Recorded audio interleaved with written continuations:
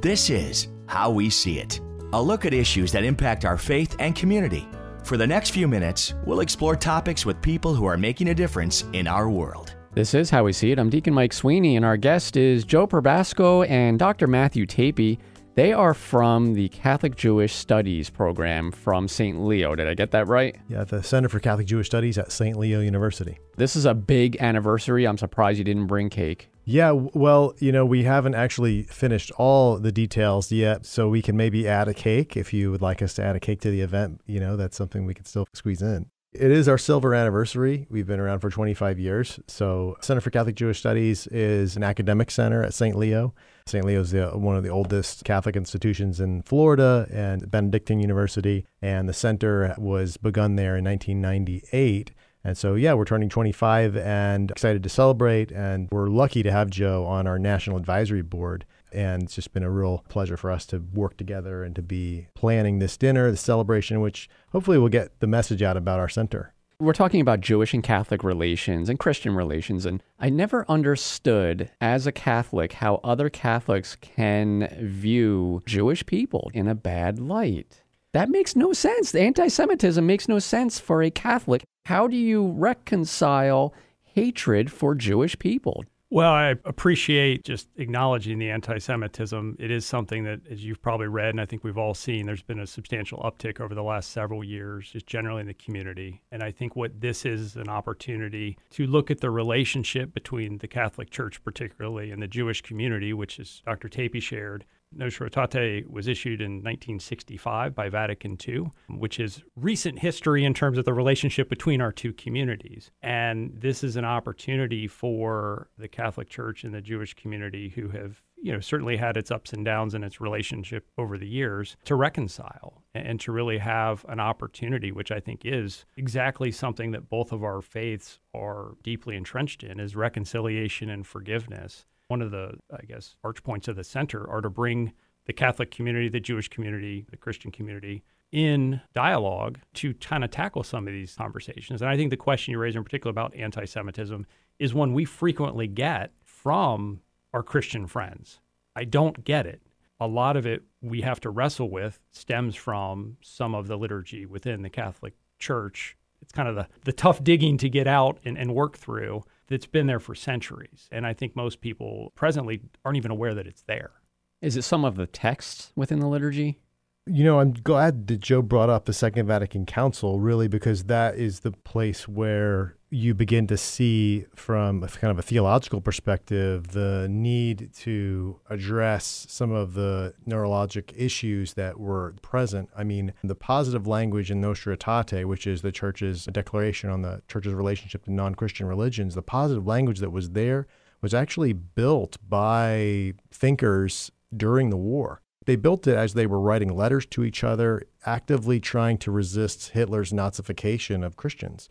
So, Hitler was not a neutral person with regard to Christianity. He wanted to see the churches Nazified. And so he wanted to see pastors swearing allegiance to himself. He wanted to see the Nazis in control. There was a lot of pressure, for instance, on the Vatican for these things to go forward.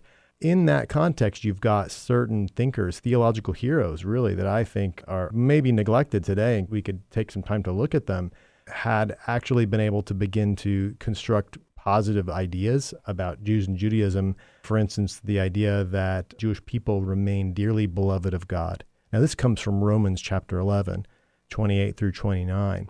That has always been there. But unfortunately, there were some other negative ideas that had to do with the crucifixion that were more present. What kind of ideas? To put some real concrete expression on it, the idea of a collective guilt, the idea that somehow the people as a whole, our Jewish neighbors, Jewish people in history, were related in a negative way to the Passion of Christ, which is obviously totally against, what Scripture would say when you see Jesus say, "Forgive those present, for they know not what they do." And they, I think, especially being the Romans, we tend to think sometimes of that event as being somehow something unrelated to Rome. But first and foremost, it's Pontius Pilate, and he's the one that's mentioned in the creed. And so there were some other things, though, that were present that caused that direction, the readings to go a different direction, a negative direction that impacted our Jewish neighbors in unfortunate ways. And so we see at the Second Vatican Council a real realignment with Scripture so that some of those negative ideas were directly repudiated. And so anti-Semitism is repudiated by the Second Vatican Council. It's condemned. And so is racism as well in Nostra Aetate. But it's stuff that's still with us. You know, the Holocaust Museum right here in St. Petersburg was actually vandalized in May of 2021.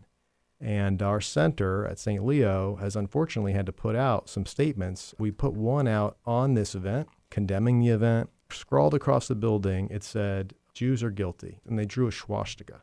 Now, The Tampa Bay Times missed what that message was about. They did a great job by directing attention to the fact that anti-Semitism is present. But what does that mean to write guilty there? You need the resources of a theological and religious understanding to see some of these historical problems. Bishop Parks was a leader there, and he actually reached out to the Holocaust Museum and called and said that he was stood in support of them. In moments like that, it's really important. You know, my students are, like you, surprised to see that anti-Semitism would be a problem, and why would this ever be an issue? Because, as you said, Jesus is Jewish. And yet at the same time, it seems like this pernicious sort of negative view of our Jewish neighbors just kind of keeps coming up and returning in ways that require Catholics to be vigilant and to, you know, speak out and be against those sort of things when they see it. Mel Gibson had the movie The Passion of the Christ, and if I remember correctly, the scene where Jesus is nailed to the cross, he is one of the nailers. Don't even think that the Jewish people crucified Christ or the Romans. It doesn't matter who crucified Christ. It was our sins that crucified him. So, Joe, talk a little bit about this need for us to recognize it's our sins that caused the crucifixion. And also, what does your department do to foster healing between Christianity and Judaism? I think principally education and dialogue. I think a lot of these things, in terms of how the church and the Jewish community were depicted historically, most people aren't aware of. I think within the Jewish community, I would argue we are well aware of it. It's been something that's been present as we navigate the world as Jews. It's hard to walk through Europe as a Jewish individual and not share with your family, here's how the Jewish community is depicted, here's how the church has been depicted, and it's certainly historically not been in a positive light. And I think as you bring those issues to people's attention, presently they're shocked, usually never knew that, never noticed that. Why was that? Why is that? And I think particularly, you know, in today's community, that's not something that, as you mentioned, as Dr. Tapie mentioned with his students, most people are shocked by. I mean, you've got Catholic neighbors, you've got Jewish neighbors, you've got Muslim neighbors, and I think, you know, that's the beauty of the American pluralistic, multicultural society we live in. But that's not always been the case. So I think principally it's making people aware, it's making people understand the history, how we got here, and that history doesn't bind our future path, right? I think that's something that certainly from one of my teachings that I enjoy of Genesis from a gentleman named Rabbi Jonathan Sachs, who was the chief rabbi in the United Kingdom for a long period of time, was looking at the stories of Genesis as a series of sibling rivalries. And I think the point he always makes is we have to see how the story ends. Because we all look at the stories very briefly, and you always forget how they end. And I think if you remember the story of Isaac and Ishmael gets cast off, but where they end is at Abraham's grave together. Jacob and Esau, where they end, is embracing each other together. Joseph and his brothers, where they end, is embracing each other.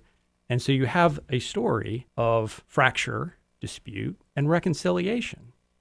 And I think you take it a point further and go all the way back to Cain and Abel, and you see what happens when we don't have forgiveness and reconciliation. So I think we are taught that this is a natural cycle of things, that just because we've had the history that the two communities have doesn't set the past.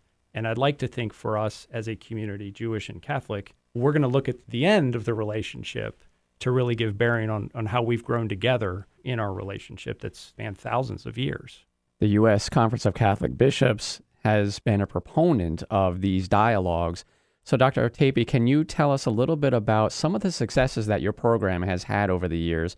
We're talking about the St. Leo University Center for Catholic and Jewish Studies. Yes, absolutely. Thank you. And to connect it a little bit, your question, I would like to kind of answer it by maybe steering back toward the movie you mentioned before, Gibson's Passion of the Christ. One way to think about our educational goals at the center is to think about revisiting stories from Scripture, revisiting stories from our Christian history, and thinking about them in new lights. For instance, in that movie, sometimes if you take a close look at the Pharisees, how they're depicted, they can look kind of scary almost in the way the movie portrays them. This is a common thing if you actually look at some different passion films. One of the things that the U.S. bishops have helped us to do, and Bishop Harks in particular, has actually helped us to steer toward a more positive description of the Pharisees in the Scripture. And so, for instance, when Catholics think about Pharisees, they should try really hard first and foremost to think of Nicodemus. Think of Nicodemus approaching Jesus in the night, having a conversation with him about theology. That's really the picture of the Pharisees that is, I think, a more helpful one and more true really to the tradition. Jesus' proximity to the Pharisees is very close. They're both very concerned about proper interpretation of Moses in the first century. So Bishop Harks actually helped work with the Center for Catholic Jewish Studies to bring in two top-notch scholars, biblical scholars, one Catholic from the Pontifical Biblical Institute, Joseph Sievers, and then another, Amy Jill Levine, and they did a whole workshop for Diocese of St. Petersburg clergy up at Bethany Center one afternoon. We stayed there from 9 to 3, and we just read lots of scripture together and talked about, how do we read these scriptures? How do we see them? What do we see? What do we not see? Sometimes you can tend to read them a certain way and not realize, there's a positive reading too. We don't have to just think of woe to the Pharisees. We can also think of Nicodemus. And we can think of, for instance, others, even in Acts that Paul mentions that are positive light. So there's a complexity in Scripture that is really rich, and it's a resource for us if we turn to it and revisit it with these kind of refreshed eyes and realizing that, there's ways that some of these texts can be actually read against certain people. And we wouldn't want it to do that, especially after Nostra Aetate. Second Vatican Council, Section 4 says that the Jewish people should not be presented in a negative light, which is like, wow, that's great. The Jewish people should not be presented in a negative light in Christian teaching and preaching. And so that's a great principle and just one example of sort of a new way of doing religious education through a center. We just try to maybe ask people to come on board for dialogues, meet us in the community. Sometimes we have programs in a parish or a synagogue where people can get together and do dialogue on these topics. Joe, can you tell us, you have a big event coming up in late October. Tell us about how to get involved and where we can learn more about St. Leo's Catholic Jewish Studies program. Silver Anniversary Dinner is Thursday, October 26, 2023 at the Sean and Brian Glazer Jewish Community Center. The keynote speaker, the Eternal Light Award recipient, will be Rabbi David Fox Sanmel, who's done a tremendous amount of work, and I would argue his life's work has been in the interfaith space and particularly focusing on interreligious affairs. There will be a response by Father Dennis McManus, who is the consultant for Jewish affairs for the United States Conference of Catholic Bishops.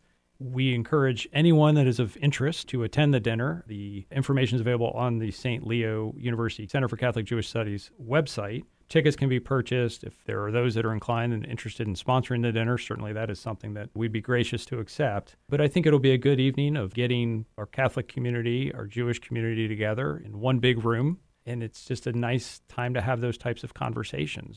I'm bringing my Judaism, which I would describe as probably a strong black cup of coffee. And Dr. Tapie will bring his Catholicism, and we'll learn from each other. And there are times we don't agree, and there are times we violently agree. But I think that's part of it. And I think the more that, like anything, you respect each other, you develop friendships, you develop relationships. And when we're challenged about the success of the interfaith dialogue, I always point to the successes that you see in the community, which are you go to a hospital. That is all of us bringing our respective faiths to taking care of patients and making sure people are healed. And that is something where I think, too, if I view Dr. Tapie's Catholicism and his love for his faith through the same lens that I view my own, it's pretty profound. And it's like, wow, like there's something very amazing about your faith that gets you up every morning and gets you through the day. And hopefully he sees the same from his friends in the Jewish community. The interreligious dialogue framework and goals, since the Second Vatican Council especially, is very much directed toward mutual understanding. Any final thoughts? To the community, we invite you to join us. We invite all those to join us. Though it is a Catholic Jewish dialogue and Catholic Jewish studies center, it's a center that's mission is for all people of goodwill. And so everyone is welcome to come and understand about this history and the significance of trying to understand and respect one another in a time where it seems things are quite polarized and people are kind of on different sides. Our center tries to seek a common ground of mutual understanding and listening to one another. Our guests today have been Joe Probasco and Dr. Matthew Tapie. This is How We See It. You're listening to How We See It, a look at issues and ministries that are having an impact in our community and world. If you missed any of today's program, you'll find a copy on Spirit FM's SoundCloud page. There's a link to it at myspiritfm.com. Now, back to our program. This is How We See It. I'm Deacon Mike Sweeney, and our guest is Paul Porter. Paul is from Reach Out, Speak Out, which deals with domestic violence issues. So, Paul, how did you get involved in this really horrific issue? Well, both my wife and I have experienced domestic violence, me in my childhood and her in her first marriage. We had worked very closely with the Spring of Tampa Bay, also with the Family Justice Center, which was out on Florida Avenue.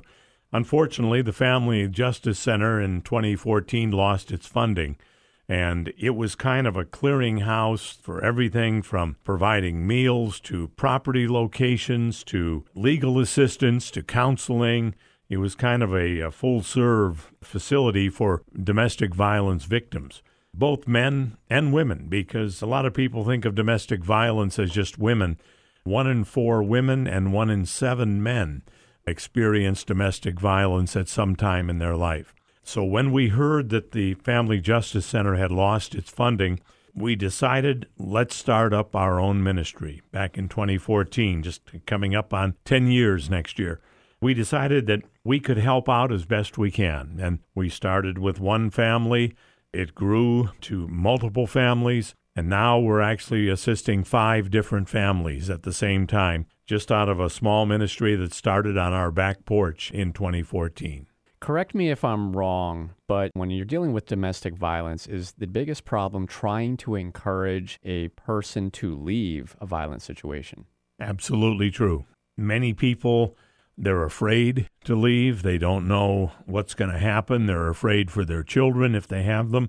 They don't know how the other spouse or other living partner is going to react, so they're very fearful of doing that. At Reach Out, Speak Out, we've put together a package called the Hurricane, and what that is it shows all of the things that the domestic violence victim needs to prepare before they leave. It's very much like preparing for a hurricane. All of your important papers, all of your insurance, all of your financial records, you need to have all of that ready before you leave, because in many cases, the person is leaving with nothing more than the clothes on their back. And they need to have some things with them, because not only are they leaving with virtually nothing, but there's a very good chance they'll never go back there again. So they have to be prepared, and we try and educate through Reach Out, Speak Out. We have a 5-year program. We have some that are on that. We have some that just need some counseling. We have some that just need some encouragement, some that have some financial needs. And when we talk about financial needs, we're talking about day-to-day necessities. We had one family in particular. They had to go to the clubhouse at their home in order to use the restrooms because there was no toilet paper at their home. That's how sad the situation can be sometimes. So we try and step in and help as best we can. One success story that I'll share with you, we had a woman who had 3 children, and they were on our program, and she went from not even being able to talk, almost just so shut down. Eventually, she started opening up a little bit. She actually went back to school.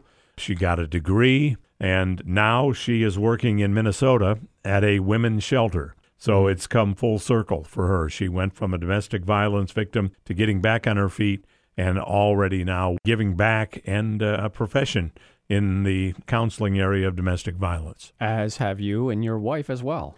Absolutely. This is our way of giving back to the community. It is a faith-based ministry. We deal with a lot of people that are in the church.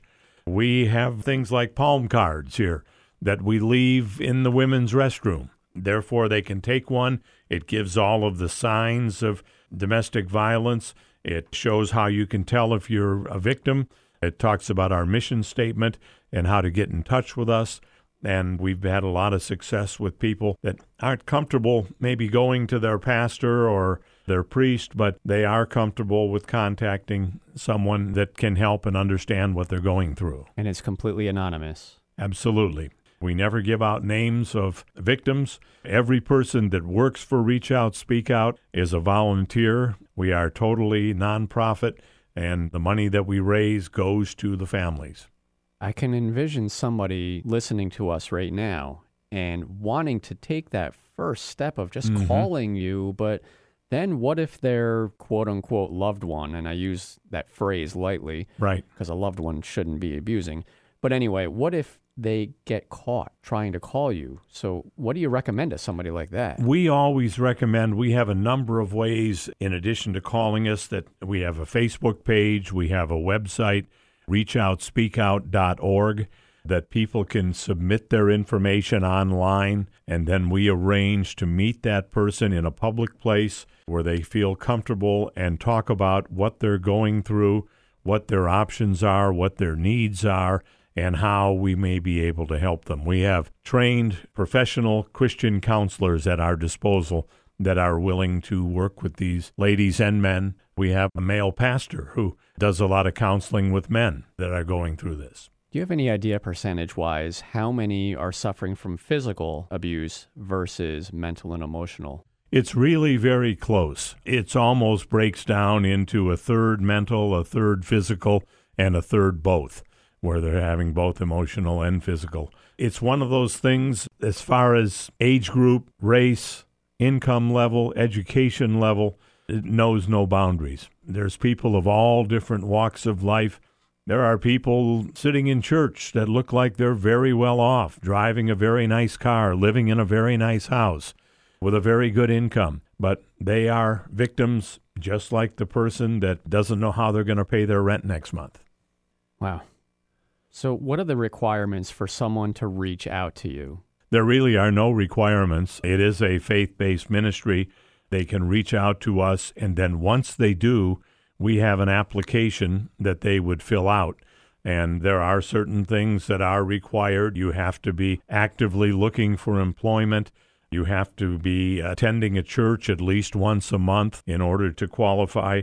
But it's not a stringent application. It's one that's very doable, but it shows us if the person is really serious about getting help. We have people that have come to us for just a handout, and they say, I really need $5,000. Can you help me?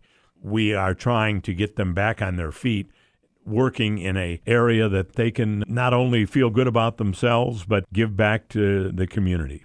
Can you tell us a little bit about what is considered physical violence? Is grabbing somebody's wrist, would that be considered a form of violence? It is a form of violence. Yes, it is.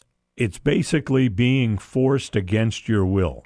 If someone is forcing you, holding on to your arm, putting their hands on you, putting their hands around your neck, pushing against you, all of these things are domestic violence. How about the other side, which is emotional violence? Arguments can turn ugly in the snap of a finger. They sure can. And that's a little trickier because there are people that are very good at manipulating. There are people that are very good at, woe is me. If you leave me, what's going to happen to our son or daughter? You can't possibly leave. So that is where the emotional comes in, where the person is actually saying, oh, I got to stick this out. I got to put myself through this for the benefit of our children or for the benefit of our marriage. But that's where our counseling comes in, because our counseling can sort through this and say, you really need to do something about this. This is what we recommend. Or they may say, you're okay, just take a few easy steps, and I think you'll be fine. But the one-on-one counseling, which is totally free, is something that is really beneficial. Do you ever have cases where the couple stays together? Yeah, we do. Unfortunately, we've had one woman that went back to her husband 7 times and just keeps on doing that. But on the other side, we had a woman who actually moved away to Nebraska, and Reach Out, Speak Out is helping her with her financial needs, getting readjusted in her new location. There are some that just will never be able to be helped, but the vast majority, Reach Out, Speak Out has been able to help in one way or the other. We have to take just a little bit of an aside here because your voice is so familiar. Why? Well, if people have ever been to a Tampa Bay Lightning game or an Orlando Magic game, I'm the arena voice of both of those teams. So I'm the guy that announces who scored the goal and who got the penalties and who made the basket and all of those things. So it's a Stamkos goal. I mean, you sound so much better doing it than I do. Go ahead. Lightning goal scored by number 91, Steven Stamkos. Oh, is that done live or is it all recorded? That's all live. Good for you. Yeah, Wow. that's all live, which is something about radio. Unlike social media, you can hit delete and go back and change it. But in radio, as you know, it's out there and nothing you can do about it. It can get ugly. Yes. You ever have any boogers, for lack of a better word? Oh, yeah. There was one when in the NBA when I didn't realize my mic was on, and we had a player at the free throw line, and he missed a free throw, and I said, Nick, would you please make a free throw? Oh, my gosh. And all 20,000 people heard it, including the player, who turned and looked at me, and we laugh about it to this day. He's still with the Orlando Magic. But, oh, good for you. You just look for a hole to crawl in, but there's nothing you can do about it. That's live. All right, back to the topic. Listeners, how can they help Reach Out, Speak Out? We have so many different ways that people can help us, and as simple as addressing envelopes. We are looking for auxiliary members, which help us with our fundraisers. They can help us through things like Amazon Smile listing Reach Out, Speak Out as their charity that they would like to help. We have a script program where you can buy gift cards through our script program for the exact face value that you would pay, and we get anywhere from 8 to sometimes 16 to 20% of that purchase we get to Reach Out, Speak Out. We have a big function coming up on October the 8th called Purple Passion. It's our biggest fundraiser of the year. It's a silent auction at the New Identities Hair Salon on Amberley Road in New Tampa. We're going to have well over 100 items up for bid, everything from gift certificates to getaways to baskets. Great way to start your holiday shopping. That'll be coming up on October the 8th from 2 until 3:30 in the afternoon at New Identities Hair Salon. Are there support groups available for those thinking about taking the steps to leave a violent relationship? There absolutely are, and that's where we help to put them in the right direction and help them to make a decision. The final decision is always the victim's decision, but we can counsel, we can help them with some things that they should be thinking about and help them with preparation if they decide that this is what they need to do. You are not going to tell a victim what they need to do. They need to make the decision. Right. We can make a suggestion. You can say what we think, and that's where our counselors come in. They can help identify the current situation, just how serious it is. But the final decision is always with the victim. They have to be the one to take that first step. We are not meant to be in relationships like that. Absolutely. God did not intend us to live in those kind of conditions. And in some cases, I mean, we see it on the news almost every night that there's some sort of domestic violence situation and people are losing their lives, they're losing their families, they're losing their health, all because of this. And that's not what God intended, Deacon. Right. Mm-hmm. Okay, one more time. Where can we learn more about Reach Out, Speak Out? The best way is to go to reachoutspeakout.org. And it just sounds exactly like it is. Just put in reachoutspeakout.org, and you can get all of the information there. Reach out to us there. We do Facebook posts. If you put in Reach Out, Speak Out on Facebook, you can go to our page, and we have things posted about 3 to 4 times a week. There's a different post there that will help with information and things to think about. Again, we would love to have as many people as possible come out to our Purple Passion. All of the funds go to the families, and we're trying to help families that are in a tough part in their life. And if we can help out a little bit, great way to start your holiday shopping, and you can get things at a discount for the total value of what they are. And again, it's October the 8th from 2 until 3:30 p.m. at the New Identities Hair Salon, 15307 Amberley Drive in New Tampa, 33647, 2 to 3:30 on Sunday, October 8th. Our guest today is Paul Porter from Reach Out, Speak Out, and this is how we see it. Thanks for listening to today's program. This presentation and others like it are made possible by supporters like you. If you'd like a copy of today's program, make comments or suggestions, and to help us keep this important programming on the air, visit myspiritfm.com/howweseeit.